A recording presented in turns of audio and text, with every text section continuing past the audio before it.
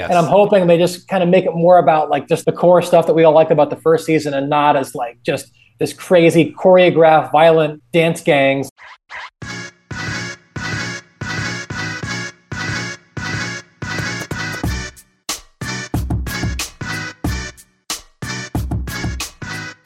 When it comes to podcasting, there are some people that are just really, really fun to talk to. Now, we're 340 some episodes into the show, and everyone who has ever been on knows more than a thing or two about their respective field. But let me tell you this, if you know somebody personally outside of the show, they're world class at what they do, and they're fun to talk to, well, I can tell you it's probably going to be a pretty darn good show. Doug Kechijian is a physical therapist and CEO and co-founder of Resilient Performance Systems. Resilient seeks to systematically explore the continuum between acute rehabilitation and athletic performance. Resilient's clientele includes athletes and operators from Major League Baseball, the NBA, professional MMA fighters, the X Games, Winter and Summer Olympics, collegiate athletes, as well as those in federal law enforcement tactical teams and military special ops units. Before beginning his sports medicine practice, Doug was a pararescueman in the U.S. Air Force, where he deployed throughout the world to help provide technical rescue capability and emergency medical care to U.S. and allied forces. And in today's show, Doug and I are going to focus on the hot button topic of return to play and his thoughts on how we can improve and streamline that process. Now, if you're a regular to the show, welcome back. As always, love and appreciate you. And if you're new here, welcome. I'm Mike Robertson, and this is the Physical Preparation Podcast. In this show, we take deep dives into the art and science of coaching, cueing, program design, business, and personal development. Basically, anything to help you become a better trainer, coach, or rehab professional.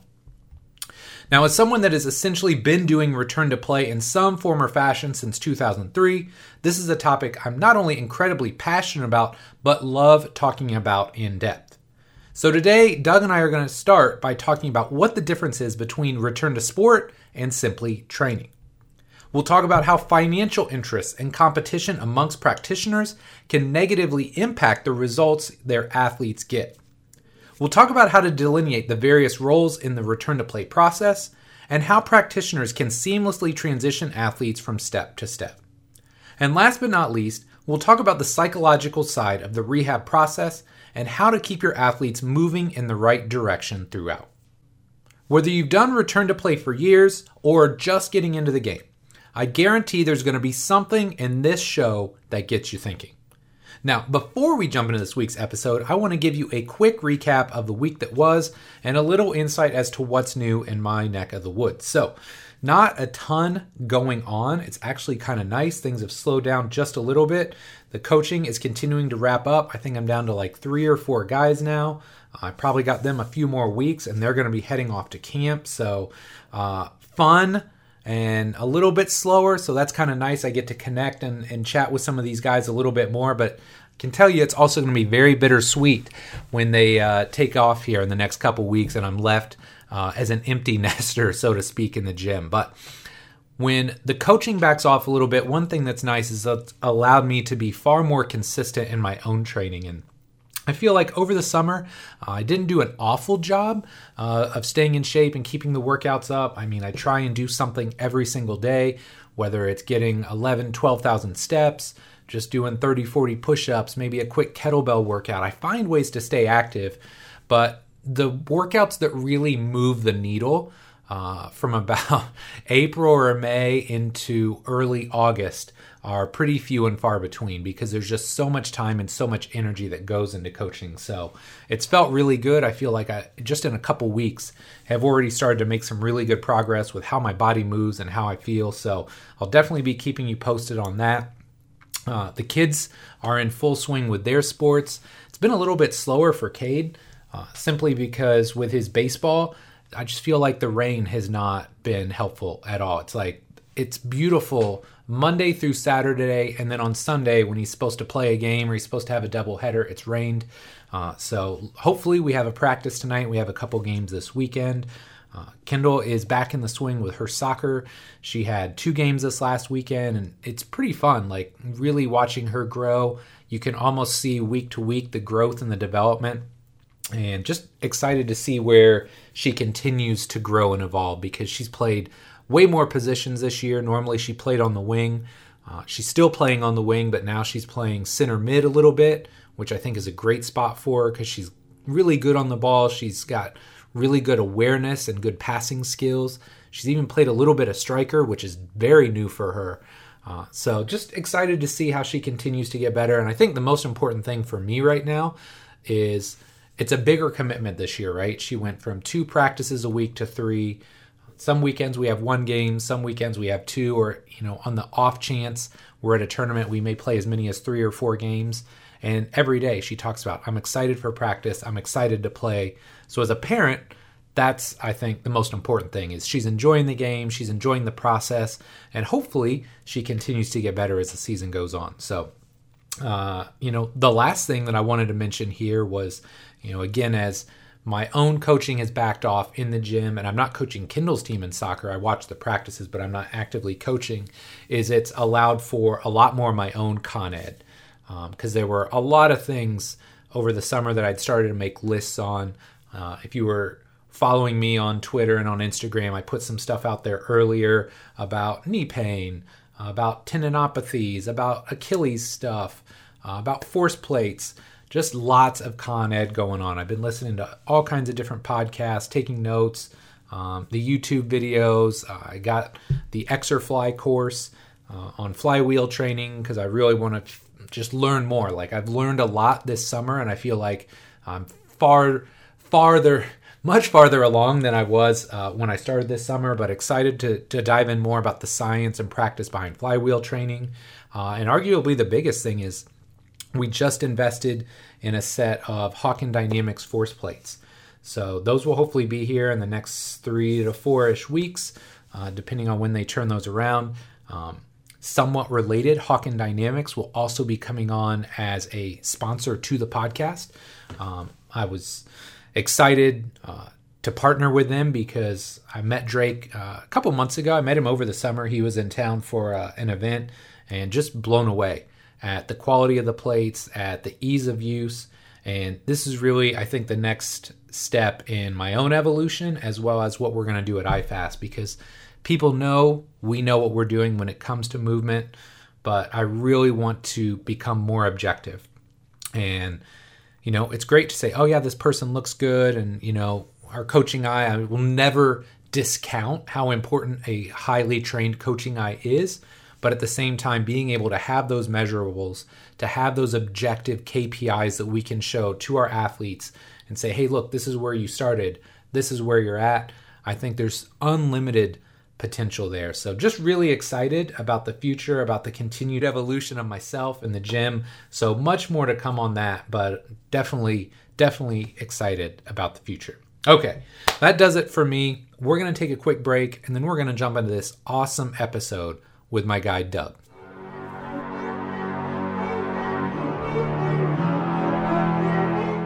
Today's episode of the Physical Preparation Podcast is brought to you by Exerfly.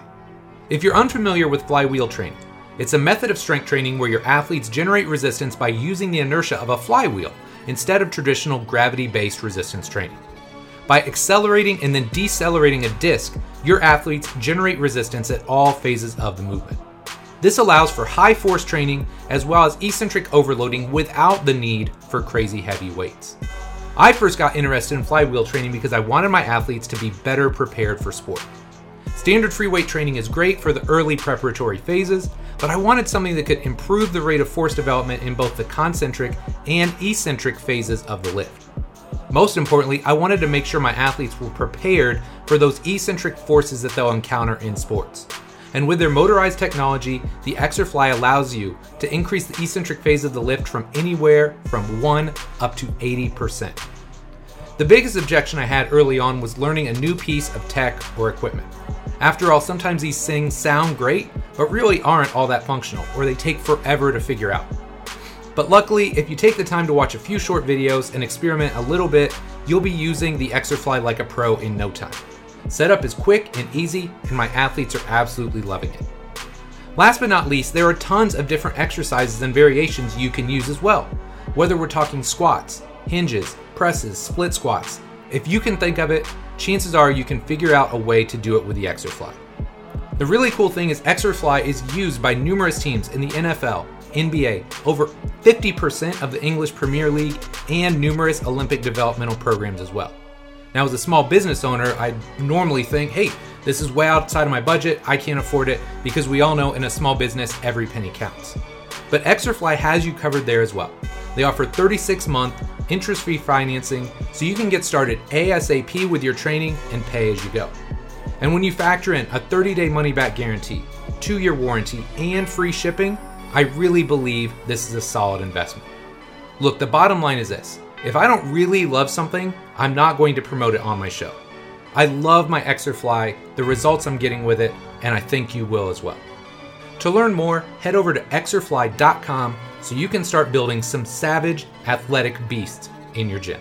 Again, that's Xerfly.com.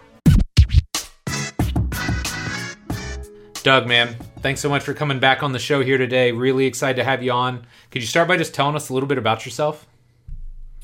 Yeah, I mean, I guess I'll make this part quick so we can get into the fun part. But yeah, I'm a private practice physical therapist at Resilient Performance Physical Therapy. So started that in 2015 at this point with my friends and not classmates, but they were in the same PT program as me at New York, Greg Spatz and Trevor Rappa. And since then, we started out in New York, and now we have a location in New Jersey, one in Connecticut, which is my garage, actually. just trying to grow the team. So now we're up to. It started out as the 3 of us, and now we have between full and part time 4 people in New York, 4 people in New Jersey, and then I split time between New York and Connecticut. So the 1 person in Connecticut is me. I'm also one of the 4 in New York, and yeah, kind of like you.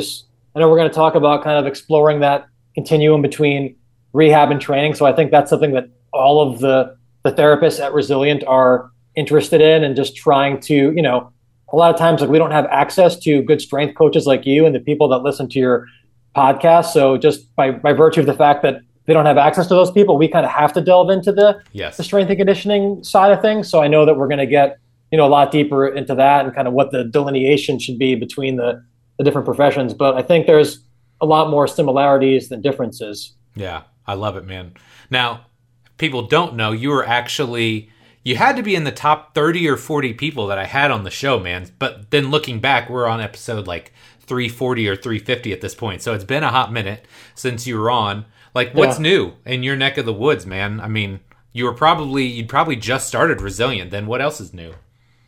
Yeah, and I mean, that's crazy. Like, I don't know how you do this every week. And because at one point I was doing podcasts, and as you know, like, life only gets busier, and to do it once a week doesn't sound like a lot, but it's a lot. Yep. I mean, besides like just the, trying to like just grow Resilient. I mean, I would say the biggest change was just personally, like, have a son now. I'm a dad, and trying to grow the 2 families. The personal and professional one. So 1 child now, and hopefully more at some point down the road. So that's been fun. Also a challenge. There's no school for that. You just kind of figure it out. But yeah, it kind of shows, as that when you really like have to do something, you figure it out. Yes. Yeah, I love it, man. I love it. So, one thing that I've always loved about you is that as a PT, you're not only super pragmatic, but you really see both sides of the continuum, right? You see the rehab side, but you also like to get in the gym and train yourself. So with that being said, I'd love to start with this question. What is fundamentally different about return to sport versus just regular old get in the gym training? Well, so I don't think there's actually that many differences. I think the differences are overstated. I mean, the biggest difference that we have to all respect is like the legality of it. So, whatever it is, if it's typically state law, will say like, okay, if somebody has like a medical condition where they're in pain or they're coming off of surgery, different types of treatments are sort of designated for certain people who have the educational background or training. So that's one thing. But beyond that, I mean, I don't think that there's fundamentally much of a difference when you consider that if you're working with let's just make it like simple and say we're working with an athlete. If you're working with an athlete that's coming off a surgery, and let's just say it's like a soccer player, like at the end of that rehab, they have to be prepared for the sport. And so whether you're like quote unquote rehabbing an athlete or training an athlete, like from a preparation standpoint, you're looking at what are the demands of the game, you're working backwards, and you're trying to prepare that athlete to be able to meet at least the physical demands of the game, right? I mean, we can get into at what point does sort of strength and conditioning become sport coaching and technical, but I think like Sure. we can mainly agree that like at least as far as like physical therapists and strength and conditioning coaches or trainers, you at least have to have like the physical dimensions of the game covered. And so if we can agree on that, then whether the athlete is training or rehabbing, they have to meet those physical demands of the game. So then I think trainers and physical therapists should both need to know how to do that. Now, depending on the environment you work in, like in an outpatient orthopedic setting, like I mentioned to you, earlier on, like I don't always have access to the strength coaches and personal trainers, right? And maybe just because of the financial situation, maybe the athlete doesn't either, and because their insurance is covering their rehabilitation, like the only quote unquote training they're going to get is with me, which is like their end stage rehab. Right. So I kind of need to know the whole continuum, but there's also plenty of strength coaches or trainers who like they might get somebody, let's say it's like a high school strength and conditioning coach. They get somebody who's been kicked out of ACL rehab after 3 months because the insurance cut them off and the visits aren't being covered. At 3 months, somebody is not adequately prepared. So like, the end stage needs to look the same. And I would say the terminal part of that preparation looks the same. The only difference is the legality, and maybe like very acutely, because you have tissue healing and pain, that's a constraint that might alter what you do initially. And all that's really going to change is, when you have to respect tissue healing times and pain, you have things like swelling to manage, maybe like the very low level, like, active and passive range of motion, like low level motor control is going to be altered. But once you restore that, it's really the same thing. And I think when people say that they're fundamentally different, a lot of times you have to look. I'm a cynical person. I'm always like, what is their agenda? Right. And typically the agenda is, I think that, I've dealt with this on both ends. Like as a physical therapist, I've seen other professions try to prevent physical therapists from trying to do things. And they always say it's because physical therapists can't do it. It's not safe. Typically it's because they have a financial interest in monopolizing a certain intervention or scope of practice, and they don't like competition. And I've also seen physical therapists because I've gotten emails from my professional body, and it's like, hey, sign this petition to block, strength and conditioning coaches or athletic trainers from doing X intervention, which might be something that looks like manual therapy. So it works both ways, but ultimately it's like you either are competent to do these things and progress the athlete from point A to point B, or you're not. And I think that for the athlete's sake, having competition is good as long as no one's violating the law. I think that outside of that, really like that constraint of there's initial pain and tissue healing that has to be respected. It's really like kind of the same thing. And if I had an apprentice that was a strength coach and they like did an internship, like after a couple of months, like I could teach them how to do low level rehab. It doesn't mean that the law would allow them to do it, but it's not really as mystical as people make it. We just like to protect these things because we don't want other people kind of breaking into our market share. So I think if I'm being honest, that's the biggest reason why these things are so differentiated and overstated. And I'm sure we're going to have people that would disagree with me in my field, sure, and even good faith people, but that's kind of how I see it, if I'm being honest. Yeah. No, I agree. And like one of the things that we've always done at IFAST, because especially when Bill was taking PT students regularly, we'd have a lot of people that would apply for our strength and conditioning internship, but they're like, but I just want to hang out with Bill. I'm like, okay, that's cool. But like, you got to learn how to be, if you're going to do this side of it, or you want to understand this side, like buy into this side of it, right? Spend the 3.5 months becoming a great coach. So that way, when you go, and if you are going to go to physical therapy school and do a rotation and all that, when you come out, now you understand both ends of the spectrum far, far greater than if you just did the PT side alone. I 100% agree with that. And I mean, let's say somebody in that situation is like, they're intent on like, I'm going to go to physical therapy school. And before physical therapy school, they have the option of shadowing a strength coach or a physical therapist. they're going to be much better off in the long run having shadowed that strength coach, because in physical therapy school, there's like pretty much a year allotted for you to Yes. follow a physical therapist. Now, if you're not sure, if you're on the fence, then it makes sense to maybe be exposed to both. But if you're like, Sure. I'm definitely going to physical therapy school, like you may as well. I mean, obviously, you might get a clinical rotation in physical therapy school where you're shadowing someone who's kind of knowledgeable about that whole continuum. But there's a good chance you won't. And you like Yeah. maybe if you didn't have that strength and conditioning experience, you may never be exposed to somebody who does that. And now you're going to be lacking that part of the continuum because you weren't exposed to it. So like I know, I did strength and conditioning internships before PT school. I did one at Cressy's, did one at Hofstra University with the football team there, and like I think it's made me a lot better. And I always, oftentimes, no matter how much more I learn, I go back to like what are the basics that I learned like very early on. And you really, the more you do, the more you appreciate like how effective those things are if you actually do them. Yeah, for sure. Okay, so this is kind of a random thought, but I would love to hear your thoughts on return to play versus return to performance. This is something I hear people talking a lot about now. Is this a real thing or just like semantic BS that people want to argue about on the internet? Yeah, and until you like sent me the email with the questions, I'm like I know I've heard of that distinction before, but obviously like if I had forgotten it, it probably wasn't that meaningful to me. I mean, I'm going to speculate about what I think that is, but I'm interested to hear like what your perception of it is. I would imagine that return to play is okay, like you got somebody where they're able to play, but maybe not at a high level, and return to performance is like they're actually able to perform. I mean, why would you rehab somebody that wasn't able to perform well, just be able to Right. play? So to me it kind of is semantics. It's like the goal is not to get somebody to like step on the field and like just get in a game and punch a ticket. The goal is like to make them confident and perform to the utmost of their capabilities. And I would say the goal should be, regardless of what semantics you buy into, the goal is have they met the physical demands of the game? So any limitation that they have is going to be more skill or technical, tactical, strategic based. Maybe the part of the preparation that you're not really responsible for. Yeah. But if you did your job, like they should be physically prepared. So I do really see it as more semantic because I think a lot of this stuff is like people kind of invent these a new language and new words to kind of just create like a niche in the field. But it's Yes. like you're ready or you're not. You can play or you can't. So you can call it play performance, but to me, it's like you should be ready to play or perform well and at the level that the game demands, so that you don't have to worry about being, physically confident in your ability. Like that that's there, and now it's a matter of like, are you good at the sport? Yeah.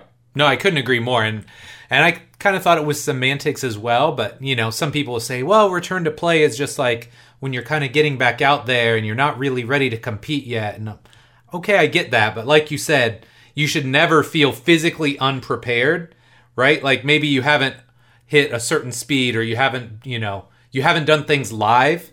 But I mean, even at in-stage rehab, like there's a reactive element, right? Like you don't want to put them out there in this chaotic environment, right? Competing if they haven't done some form of that in a more controlled environment in the gym first. Yeah, and there's some nuance here because anytime somebody is injured, I mean, and that's like where the ethics comes into it. It's kind of ultimately their choice. Like, you look at like where pro sports where there's a lot at stake, especially in terms of money. I mean, let's say it's like, game 7 of the NBA finals, and in game 6, somebody sprains their ankle. I mean, they might not be like ready to perform or play in like an optimal sense, but as long as they're okay with the risks of playing and there's like the importance of that game. So, like in a vacuum, yes, people should always be like ready to play, and be physically prepared. But depending on like the importance of the game and, is it a contract year and all these, as long as the athlete knows the risks and they're aware of those risks and you're transparent, then it's like kind of their choice. But, if you have unlimited time with somebody and you don't have an imminent game or competition, then they should be as ready to play as they're ever going to be. Yeah. When there's no time constraints. That's a great answer. Yeah. And that's one thing I don't think most people understand is there's always context involved when it comes to these situations, right? Like if you have a year to rehab somebody fully, okay, that's great. And if, it's a minor injury, but hey man, they got to play like tomorrow. What can we do to get them ready? And they're okay with the risks. That's, again, like you said, that's such a great point and distinction to make. So, yeah, and is it in season? You know what I mean? If it's like if somebody like a football player pulls their hamstring in season, but it's like a grade 1, they might still feel a little bit of a tug, but it doesn't mean they can't necessarily play in the next game again. That's where you get into I think with like the in season situation, it's a little bit more gray, but I'm talking about just like, if it's someone's coming off a surgery and, you're not trying to rush them back, then it's like, why would you only prepare them like 75% and not right. all the way? Exactly. Exactly. Okay. So I realize this is going to be a loaded question, and we'll probably break it up into a few different segments, but I want to kind of throw it all out there first. So when it comes to getting back on the field, who should be doing what, right? You got your PT, your strength coach, you got all these different people. Who should be doing what? And then how do we go about sharing the responsibility across multiple practitioners who typically have totally different backgrounds?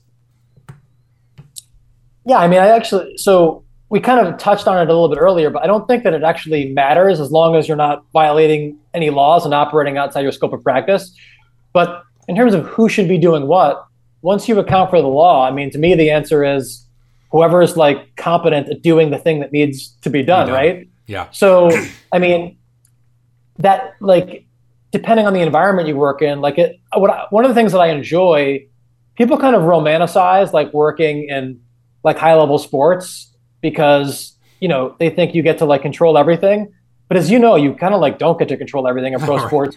One of the nice things about working in like outpatient orthopedic physical therapy is 90% of the time, if I'm working with an injured person, like I get to do everything, which is like kind of fun. Yes. So because there is no strength coach, there is no athletic trainer. It's like there's, a lot of times like I work with like track athletes where their track coaches don't want anything to do with somebody who's injured. So like I'm programming their track stuff and it's kind of fun. I mean, I'm not saying that like, if someone's like an Olympic sprinter, like I'm going to be analyzing their block start relative to other sprinters. But if it's like a team sport athlete and it's like, they need to be like fast for their sport. Like I'm comfortable with that. I know my limitations, at like a really high level, but I think it just really comes down to like doing a needs analysis of the athlete and being honest about, am I qualified to do this? And like, am I the best person to do it? And that could be the physical therapist. It could be the strength coach. I think the bigger thing is just, are you being transparent about the whole thing? And like, is everybody being honest about what they can do competently and safely and what they can't do? And just having some kind of like a prearranged agreement about who's doing what. So that's going to matter more in a team setting. In a traditional outpatient orthopedic setting, it doesn't matter as much because there's just the physical therapist. But like in a team setting, like as long as they have that conversation, it doesn't like really matter who's doing what, as long as those buckets are, and those needs are being checked and those buckets are being filled. But like especially at the terminal part of rehab, like if it's a field sport athlete, they have to be sprinting, they have to be doing change of direction work. So like that could be the physical therapist, it could be the strength coach. It's like who just feels like they're able to do it. I think if I'm being honest, like a lot of physical therapists probably aren't that comfortable with that. Like I'm generalizing as a whole. So in that case, I think that the strength coach, if I had to like pick, is probably going to be more competent at that aspect of the preparation. But it just comes down to the transparency and just if you work in a team setting, figuring out like, all right, like what does the athlete actually need to accomplish and who on this team is capable and qualified of doing those things. And then I think it does help to have some redundancy because you don't always want to have like one person who can do something, but where there is shared responsibility and shared competence, just figuring out who's doing what. There's no really right or wrong answer. It's just as long as those things are being addressed and you're operating within your scope of practice, I truly don't think that it matters that much, which again is not going to be a satisfying answer to a lot of people, but it really doesn't. Like, because if the person who's working with the athlete knows what they're doing, does the title and the letters like really matter? I just don't think that it does. Right. Well, and this is something now, I don't think Bill and I's situation is in any way, shape, or form normal, right? I don't think there's a ton of places, at least like us, that are independent, that have a PT and a strength coach that work kind of in conjunction with each other. But I can tell you there's numerous times where he'll say, hey, I need you to do X, Y, and Z that would look more like rehabby or vice versa. You know what I mean? It's like, hey, here's what I'm doing on the strength and conditioning side. Can you help me kind of, help me reinforce that with what you're doing in the gym or in the purple room. And so I think, like you said, it comes down to, and we're going to talk more about this in a minute, but like the communication side of it, right? Relaying who's doing what, kind of clarifying those roles, but then just being comfortable with, hey, who is this person that I'm working with? What kind of conversations can I have? What is their experience? And that's one great thing. I mean, Bill and I have worked together like 15 some years now. So it makes it a little bit easier for us to have those discussions. But if you can have these open and honest discussions about what the person needs, who's comfortable taking the lead in each kind of environment or scenario, it makes the entire process that much smoother. Yeah, and I think that, in an ideal world, unlimited resources of personnel, this is why like pro teams have a performance director, because it helps to have someone who's like kind of the conductor of the orchestra and a little bit more hands off, who can say, okay, because, if you don't have that person, which a lot of organizations don't have that, then who gets to decide who does what? Because, right. There's always like kind of an implicit hierarchy. And it's like, I don't know if the PT should be the one saying, well, because I'm the PT, here's what I'm going to do and here's what you're going to do. That's not like really fair. Right. That's often the default. So if you have that director, that conductor of the orchestra type role, then it takes kind of that like the political and the emotional awkwardness out of it, where it's like, look, this is, and because they're a little bit more hands off, they're not as emotionally attached to like their identity as the strength coach or the PT. Yes. So they can say, look, I recognize how arbitrary these professions are and these boundaries are, but because I'm the director, like here's where physical therapy ends and training and strength and conditioning begins, and here's what each person is going to do. I recognize that you might have overlapping skill sets, but just for the sake of efficiency and just to have a standard operating procedure, like kind of here's how it's going to be. When you don't have that director, there could be a little bit more friction as to how those roles are defined. But again, a lot of organizations don't have the resources that like a pro or like a high level collegiate team will have. But I think that's why you're seeing a lot more teams like have a director, because it just helps to have someone who's like more hands off from like a clinical care standpoint, and is really more like big picture oriented. Yeah. Well, and like you alluded to, number one, there's a level of objectivity there, right? They're not going to be as emotionally attached as the person that's working with somebody every day. It also removes the ego from the equation, right? Because you know as well as I do, at a high enough level, and I'm guilty of this, like everybody has some level of ego, right? Mm-hmm. We all think we can do something, but when you have somebody that's objective and can say kind of take a step back and say very clearly, I think this person is best up to this point, at which point we're going to switch to this other practitioner. It just makes everything a lot easier. Yeah, and the other piece I think that is important is I'm all for like decentralized command. Like I would never refer an athlete to a strength coach or a trainer that I didn't trust. Yep. So like, and this is just me. I never tell a strength coach that like, hey, here's what I think you should do with this athlete. I might say like, here's what I found, but ultimately I might say, here's what I don't think you should do, provide kind of like a constraint. Mm-hmm. But other than that, like, I don't want to tell another provider like how to do their job, So like, you're going to do your own assessment. If you think someone needs something, you're going to find it. Like my biggest thing is like, here are the things that I think are like really bad for this person to do. Yes. And beyond that. And that's why that ties into like protocols, where I think a lot of protocols where, in rehab, it'll say like, okay, at 12 weeks, here's the exact running progression you should use. And I'm kind of like, just tell me when you think it's safe to run. If it's like a surgeon, like I think it's fair to defer to the surgeon as to when you want this person to start running. But I don't like it as much when I'm told like, okay, here's exactly how you think their return to run progression should be, because I really want to know like, all right, what are you worried about from like a harm standpoint? Other than that, and like the absolute no's, like let people kind of figure it out and kind of empower them. Right. And I think that works. That should go for, from surgeon to physical therapist to strength coach, and in any of those directions. But that's why you've got to work with people that you can trust, because if you don't trust them, I don't think that like micromanaging is going to make it any better, No. Because they might still mess up the protocol if you don't trust them. So just find people you can trust, give them some constraints, but then let them run and do what they're good at. Yeah, I love it, man. Okay, so let's talk a little bit more about communication, because I feel like It's definitely something we've done a better job of in the last 5 to 10 years. Remember, 10 years ago, we were talking about silos and, the strength guys have their little space and the PT guys have their space. But in your opinion, how do you go about getting and then keeping everybody on the same page from a communication perspective? Yeah, luckily, I don't have to do a ton of it where I am just because I don't work like for a team. Typically the communication that I'll do is more with like physicians. And if an athlete wants, like if they do work with an outside person, then I'll communicate with that person. I think the biggest thing, no matter what level you're at, who you're communicating with, is just transparency.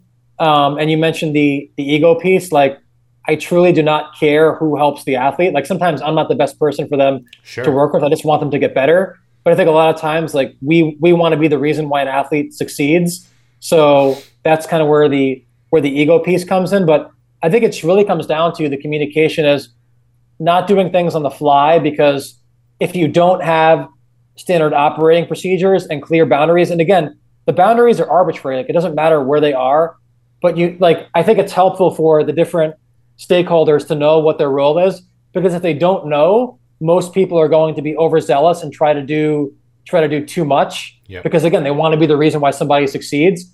And then inadvertently, they might be stepping on somebody's toes without actually that being their intent. So I think you need to have an ongoing communication loop. You have to have communication on the front end where, like, all right, here are the roles, like, and then, hey, are these roles clear? If they're not clear, let's hash them out. And then even when the roles are clear, just have those continual conversations at various points, especially during those transition periods where it's like, okay, let's say an organization deems that at 3 months after an ACL surgery is when it becomes kind of the strength coach's domain. Well, that's when you have to have a lot more communication. That's when they're being handed over. Yes. So it's just like identify those key friction points, kind of like, really beef up the communication then, and then just have communication on the front end so people know what their roles and responsibilities are. But also knowing that if, like, say, a strength coach does inherit an athlete at 3 months, that the physical therapist who just worked with the athlete for the last 3 months is still a resource, and the strength coach doesn't have to feel awkward about going to them in the early part of that transition and just saying, hey, do you have any guidance here, or what are your thoughts? And just, that's where I think it just helps to be part of a team where everybody respects one another, because then you're going to be more likely to ask those questions and not be ashamed to, make it about you, or like make it a shame to show that you might not be comfortable with something. Dude, it's such a great point. And so I want to come back to this idea. I love your idea of not telling somebody what to do and just giving them constraints. I think that's fabulous. I think one other thing that's really important when there's these transitions between practitioners is, okay, you give them constraints, but one of the things I always try and do is express my intention with where I'm at. Right? Yeah. So without telling you, hey, you need to do this exercise or this activity, whatever, I'll try and make very clear, like, hey, look, here's what we've been doing. This is my intent, or this is where I see that they're at. And then they're free to, again, they've got agency in the process now, and they can say, okay, well, this is what Mike was trying to do. This is what I found works well. And then they can kind of take up the slack from there, so to speak. But I think that idea of providing intention gives them just some ideas to where they're at in the training process, and then it just makes kind of that pass off a little bit smoother. Yeah. I think a good exercise to do for this, like a thought exercise, is imagine, like, if you didn't know the person's background or you couldn't talk to anybody else. Like, if you, as a strength coach, if somebody came in and, like, their knee was swollen and they couldn't walk, right? And they weren't allowed to talk until they had ACL surgery, but they were like, they could say, hey, like, I'm a professional soccer player. You'd be like, well, you like can't even walk. So, like, what are you doing here? And it's kind of like, but similarly, if you got that athlete at 3 months when maybe they were starting to get symmetrical strength, limb to limb, but they hadn't started running yet, like, you do your assessment and you'd be like, oh, like, you haven't run in 3 months. If you knew an athlete hadn't run in 3 months, you wouldn't have them sprint max velocity day one. You would have a progression. It's like, all right, well, let me watch you, like, do a stride, or like even like a sprinting drill, like, you already have progressions for these things. So, obviously, like, that's not the world we live in, and we can talk to people and communicate. But yeah, I think your point is a good one. Like, just if you're handing over someone, typically like from, let's say, like a rehab provider to a strength coach, it's like, here's where I've gotten them, here's what they can do now. They haven't done their running progression yet, or their change of direction progression yet. They're stronger than where they were, 3 months ago, but I still think that they're lacking some quad strength side to side. As long as you tell them like what the big rocks are, like let them figure out how to do it. But they should also kind of do their own assessment. And if someone doesn't run in 3 months, it'll be pretty apparent that like, yeah, they haven't run in 3 months, Right. They need some work. Yeah. They'll tell you, I just feel like I don't feel comfortable running right now. Yeah. And then you're going to have to go through your progression anyway. Yes. Okay. Yeah. So this is actually going to go kind of seamlessly into my next question. And I'll be honest, I'm not sure I know exactly where I feel in this regard, but I do think we need some KPIs and some objective criteria to help us streamline this return to play, return to sport process. Now, on the flip side of that, I also realize it makes absolutely zero sense to just needlessly track metrics without looking at subjective criteria as well. So I'd love to know, what are your thoughts on this? And how do we go about blending the subjective with the objective to create a more seamless and integrated return to play process? Yeah, so I mean, you need to collect some objective data to calibrate your coaching eye and to keep yourself honest. So I'm conceding that right away, so people aren't like, oh, this guy is like anti-testing. But I also think that sometimes like testing can detract from your training or from your rehab. I mean, I would make the case that if you have like a separate testing day and you're just totally surprised by the results of that, that's a failure of your process, because it's like, okay, I mean, I think that like there is, especially early on in rehab, like it is important to like actually test isolated quad strength, because there's only so many movements you can do that truly isolate the quad, and right. People can cheat and they can look good to your eye, but you don't know that their quad's deficient unless you like actually test that. But then again, I have a leg extension machine in my clinic. So even like very early on, like I don't have people do full range, leg extensions unilaterally, but I might have them do like an iso hold, where they're pretty much at their whatever maximum degree of flexion they have, where there's like very little ACL stress.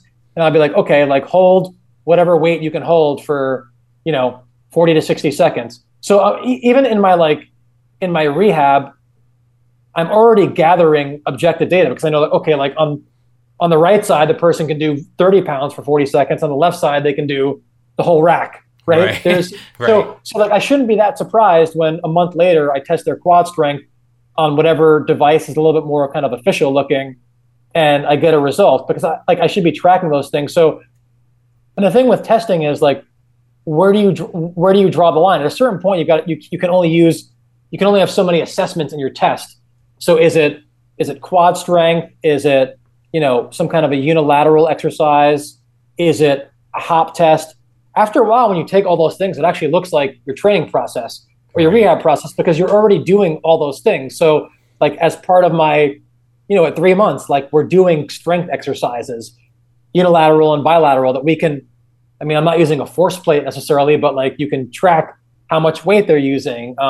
We're doing plyos, we're doing bilateral plyos, unilateral plyos. So like for the most part, I'm using my eye, but I'm also looking at so many different things that like typically that's going to reveal the deficiencies, because I don't want to have to rely on my eye. I have so many different things that I'm doing throughout that process that typically it's going to reveal an inadequacy.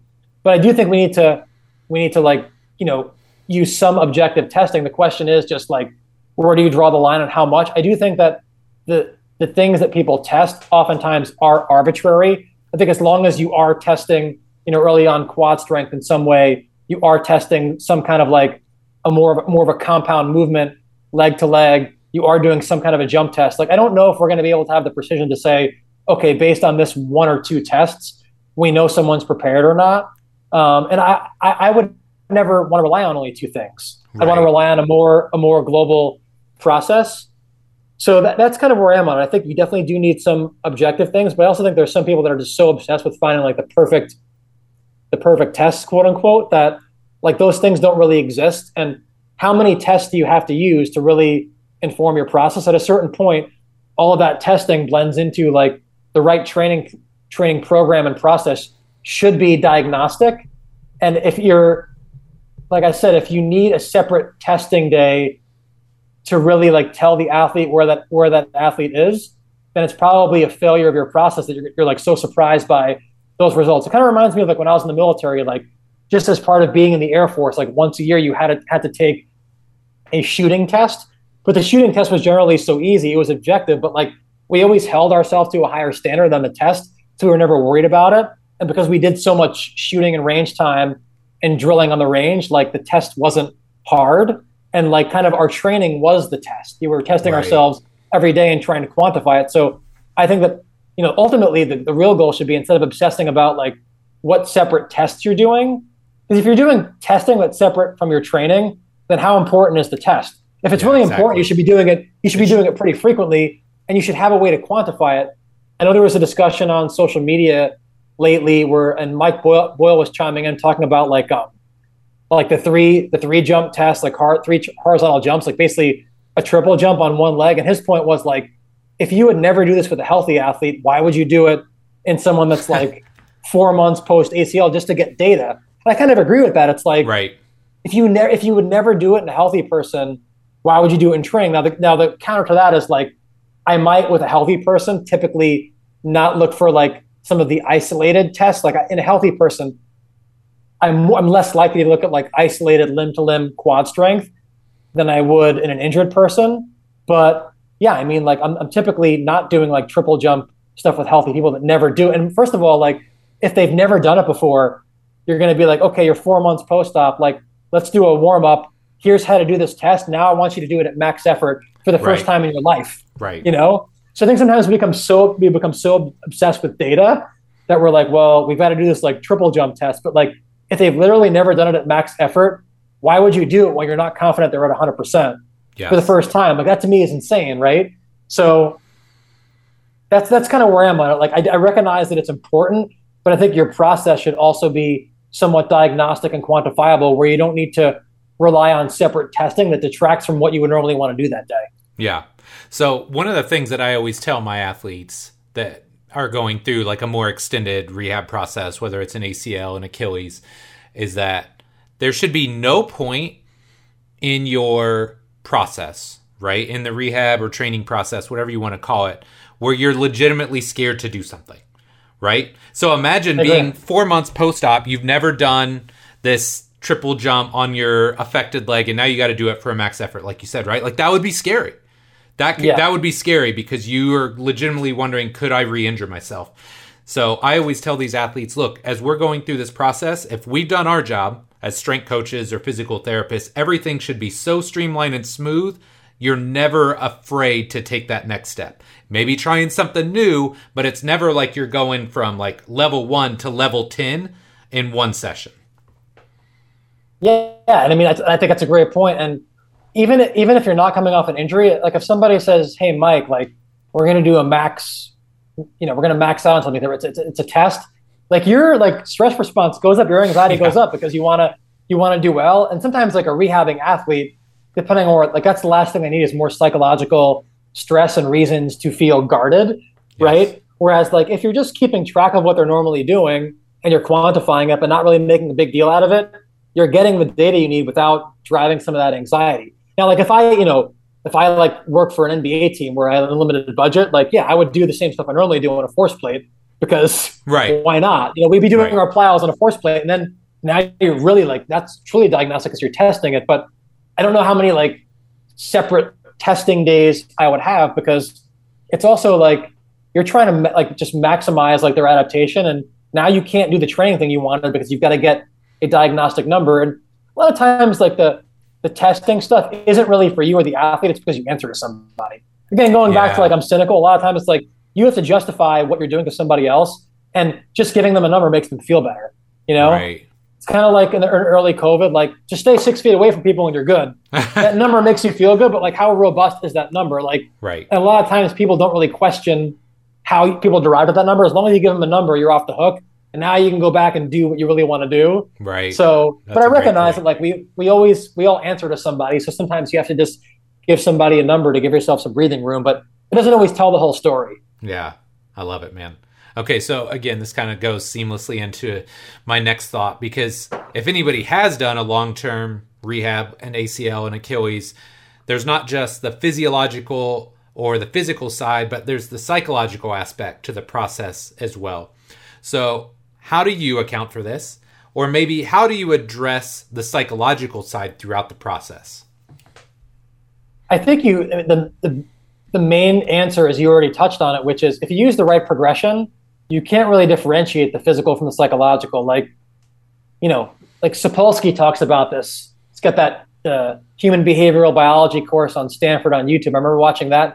And his first lecture is all about buckets and how we compartmentalize things and have these like specialized domains and disciplines because it makes things easier to study to separate them. But in reality, I think that the psychological piece is, I'm not going to say totally, but largely addressed if you do the right progressions. Because if you tell somebody that's not prepared to sprint to go and like play in a game and they've never sprinted before and now they've got to do it and react to a live opponent in an adversarial way, psychologically that's going to drive their stress response, right? Whereas like if you've done things that ultimately mimic the game in your preparation, and then you use the right progressions, like you don't just throw them into a game, but maybe you do, one-on-one stuff and then two-on-two stuff and then a small-sided game, and then you play full court where the speeds are higher.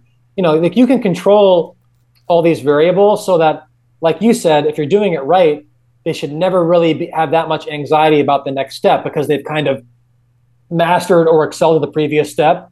You're like, and you go to the next step and it's a small jump. It's not a big jump. If you do big jumps, that's when people, I think psychologically kind of like are guarded and shut down. I think there's a place for some of those like separate psychological questionnaires because that can give you a number on where the athlete feels psychologically, and it's something that you can track over time. But you also know by watching the athlete and working with them multiple days a week, like what their confidence level is, because you can see the inhibition. And also doing a physical test is going to tell you, like, if they're not demonstrating quantifiable output on the injured side, then they're either physically incapable of it or they're physically capable of it, but they're psychologically inhibited. And maybe that's where now you've got to do something that's quote unquote more psychological and address that separately. But a lot of times, like even if someone's like changing direction and you watch them and it looks like they're more guarded on that one side, a lot of times you can attribute that to when you do your strength testing, or if you're tracking the right strength exercises as part of your process. It's like, yeah, well, they're deficient on that quad, on the injured side by 40%. So they're not going to be able to break and have the same output. And they're going to be guarded on that side because they don't have the physical qualities to allow them to demonstrate that skill properly. And then it's going to manifest psychologically. So I think they're very, very intertwined. And I think that if you do the right progression, you're like, 80% of the way there without having to do separate psychological stuff. But I see it all the time where just athletes were under rehab and now they have anxiety about going back to playing. And a lot of times that anxiety is protective. Like they should have it because they're actually not ready to play. Yeah. Dude, such a great point. Yeah, because so much of this stuff is like, it's so much easier said than done. Like I'm making it sound like it's simple. I know. But like even communication, it's like, be transparent, don't have an ego. That's easier said than done. Yeah. Communication is like, it's when it's abstract and you're not like in the thick of it, you're not dealing with other human beings. It's very easy to talk about how human beings should communicate. It's very easy to talk about like, oh yeah, like as long as you do the right progression, then the psychological part's easy. But what is the right progression? Like that's the hard part. It's like, yeah, but if you do it in theory correctly, then psychologically you've addressed a huge part of it. Yeah. Well, and I mean, there's the levels of buy-in from the athlete, trust from the athlete. Like there's so many levels to that. And like you said, if you check every one of those boxes, it should be seamless and easy. But like you said, it's just not always the case, right? It's not. Yeah. Okay. So we said up top, it's been a few years since you've been on the show, but I love your thought process. I love how you're always thinking about things. So I'm really curious. What's been the biggest shift in your mindset or in your approach since we last spoke? Like in the last 4 or 5 years, what's changed or how have you evolved?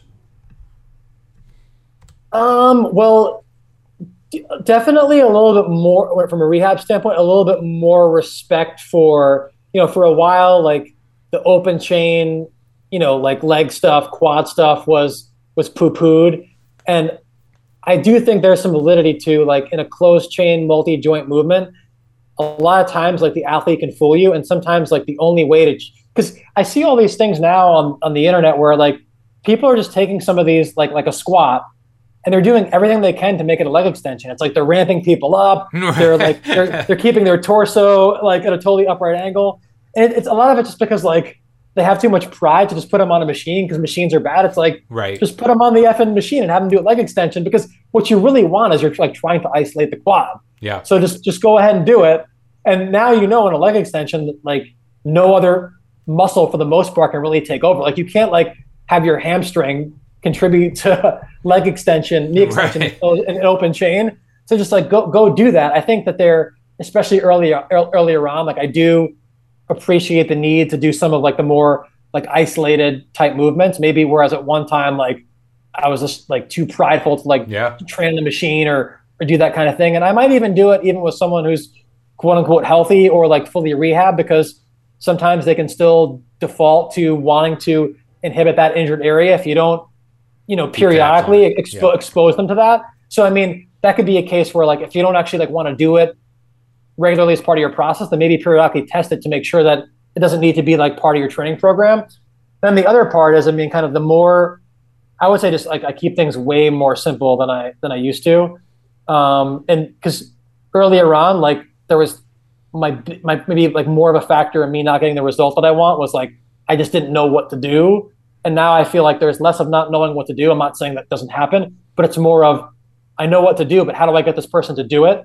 And the human part is the hardest part. It's like, Yes. I mean, even like you look at like from a public health standpoint, like there's a lot of things that if you could get people to do very simple things, there would be a lot less public health problems. But it's hard to get people to do simple things. I mean, look at sleep. It's like we don't need more research on sleep to show how important it is, but getting to sleep and getting adequate sleep and doing the right thing from a sleep hygiene standpoint is difficult because we all have competing demands, and we like I'm guilty of it. I mean, people could say like, "Oh, don't look at your phone within an hour before bed." I can't remember the last time I didn't look at my phone an hour before bed. Yeah. Right? Like, can you? Yeah. And No, it's hard. we're the ones that are teaching people to do this stuff, so it's hard. I mean, I think just and from a compliance standpoint, the simpler that I can make things, the better. And a lot of times earlier on, like I wanted to show people maybe how smart I was, so I might have like chased complexity for its own sake. And now, like the simpler that I can make things, like that's what I'm after, because I know that if I give somebody something that's very esoteric, they're just not going to do it, and then they're not going to get the result that they want, and that ultimately reflects poorly on you. Yeah. And then they're not happy. So just like simpler is always better.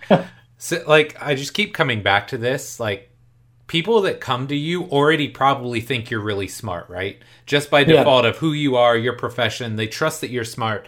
So at that point, it really comes more about, like, do you get them the result that they want, right? Yeah. Like, if you get them the result, they already think you're smart. Like, that's a huge win. So now they're like, oh my gosh, Doug's the best PT I've ever worked with.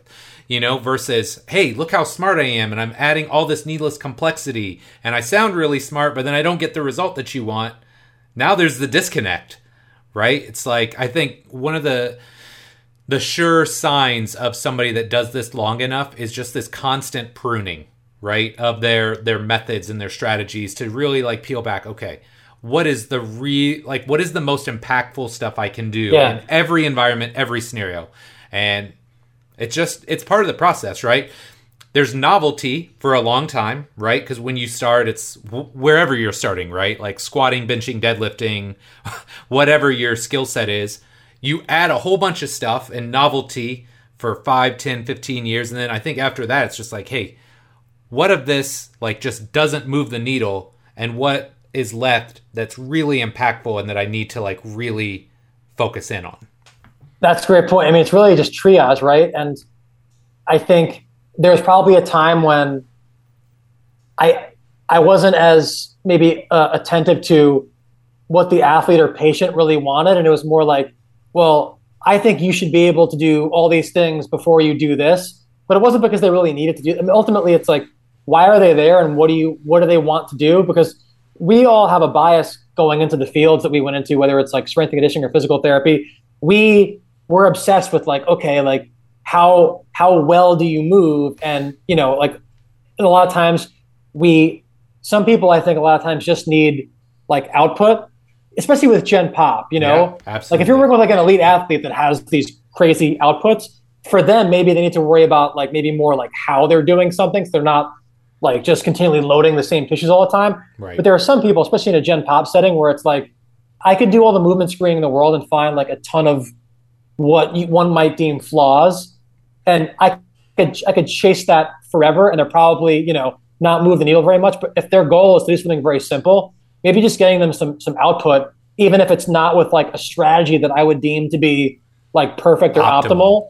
Just like, because if it's going to help them achieve their goal and live the life they want, like who am I to tell them how they should do things and how they should move, right? It's like, yeah, just go do some whatever low level aerobic work you want, like, 3 days a week for this duration, and maybe do a couple of general strength exercises. And like, that's going to move the needle to help you achieve your goal more than me putting you through this very complicated process, which is maybe something that I care about for myself, but actually doesn't really matter to you. And you never did in your life before you met me. So like, if I don't have to make you do it now, why would I make you do it now if you never did it? We're never interested in it, Right.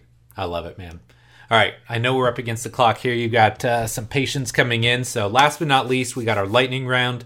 Super excited for this one because we know each other. And man, I want to hear your answers to these. So Number 1, greatest 80s movie of all time. The original Top Gun. Oh, yeah. Hard to argue. All right. Number 2, favorite 80s band. Van Halen. Okay. See, I love how this is going. Okay. Yeah. Number 3, this is probably a little bit harder. How has becoming a father impacted you as a coach or clinician? It definitely makes you more patient, as you can probably attest to. Yes. And just like you can't reason with a baby. So having like just learning the emotional control and the composure of, like, I can't reason this person out of it. Just have to learn to, kind of ride out the storm. But it also made me appreciate like how many adults truly do act like children, and how sometimes like you're just like, how are, you have to almost like babysit people to get them to do certain things to get the result you want. So sometimes it's not that much different, but definitely patience is the big thing. I love it. Okay. Number 4, Cobra Kai. Amazing or just okay? The first season was amazing, huge nostalgia factor there. Yes. I thought that the subsequent seasons, it got a little crazy where it was like, kids were throwing each other off balconies and getting paralyzed. Like that was like a little bit too much, kind of like heavy.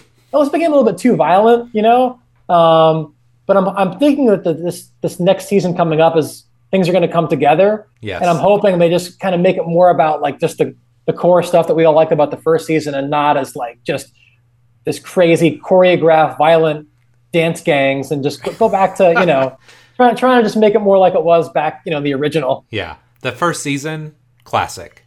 Yeah. It was so good. Okay. Yeah. Last but not least, number 5, what's next for Doug Kachigian, man? Yeah, like I said before, just trying to grow the team at home and the team professionally. And then we're actually at Resilient. We're writing we just signed a contract with Human Kinetics to write a return to sport book. Nice. which will be challenging but fun, because it's one thing to like think that you know stuff. It's another to actually articulate it in a concrete way, in a way that other people can digest. So yeah, we just we're like kind of a month into that, and that's awesome. Have a bunch of words written down, but nothing that's that coherent yet. And there's Greg, Trevor, and I are all writing it. So it's also a challenge just to like getting people to not say the same thing and make it seamless. But I definitely wouldn't want to do it by myself. So it's gonna be fun. But just one more juice to squeeze out of the orange. Yes. Well, and here's the great thing, and I've always told people this: like stuff like that will tighten up everything that you do. Right? Yeah. Because all the stuff that's in your brain bouncing around that you maybe take for granted, now trying to get it out and make it into something that somebody else can understand, your process is going to be so much tighter after this, man. I'm excited. Yeah, you've done it a bunch of times. You've got some practice, yeah. Yeah, so. I've done a few things like that. So yeah. Well, Doug, man, so great catching up with you today. Where can my listeners find out more about you? Yeah, we're on Instagram. Resilient PPT is the handle, and then our website is resilientperformance.com. My personal, social media wise, I do Twitter the most personally. It's Green Feet PT is the handle there. But I would say probably like, if you want something, reaching out via the website is the best thing, or DMing on Instagram or Twitter. Perfect. I'll make sure I get all the links in the show notes. But again, man, thank you so much for your time, Doug. This was awesome. Yeah, thanks, man. Always fun to chat. All right, my friend, that does it for this week's episode with Doug Kechijian. Really hope you enjoyed it. I mean, Doug is just so much fun to talk to, and obviously we could sit here and talk about 80s movies and music till we're blue in the face, but we just have such great conversations. I love the sections where, not just because I was talking about it, but talking about the intention behind the program, the communication side of Return to Play. I loved his thoughts where he was talking about just not necessarily telling somebody else what to do, but telling them, hey, these are the things I would definitely stay away from.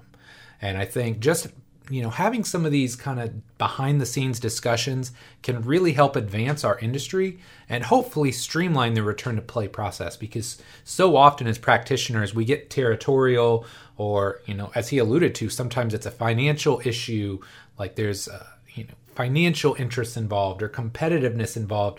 Man, at the end of the day, it should not be about us. It should be about us giving our athletes the best possible chance for a full return to play and return to sport. So again, really hope you enjoyed the episode. If you did, do me a small favor and just share this with a fellow practitioner, somebody else that you think would benefit from hearing Doug and I's discussion, maybe somebody that is either in return to play or wants to get into the return to play side of the field.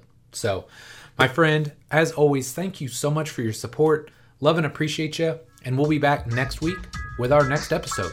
Take care.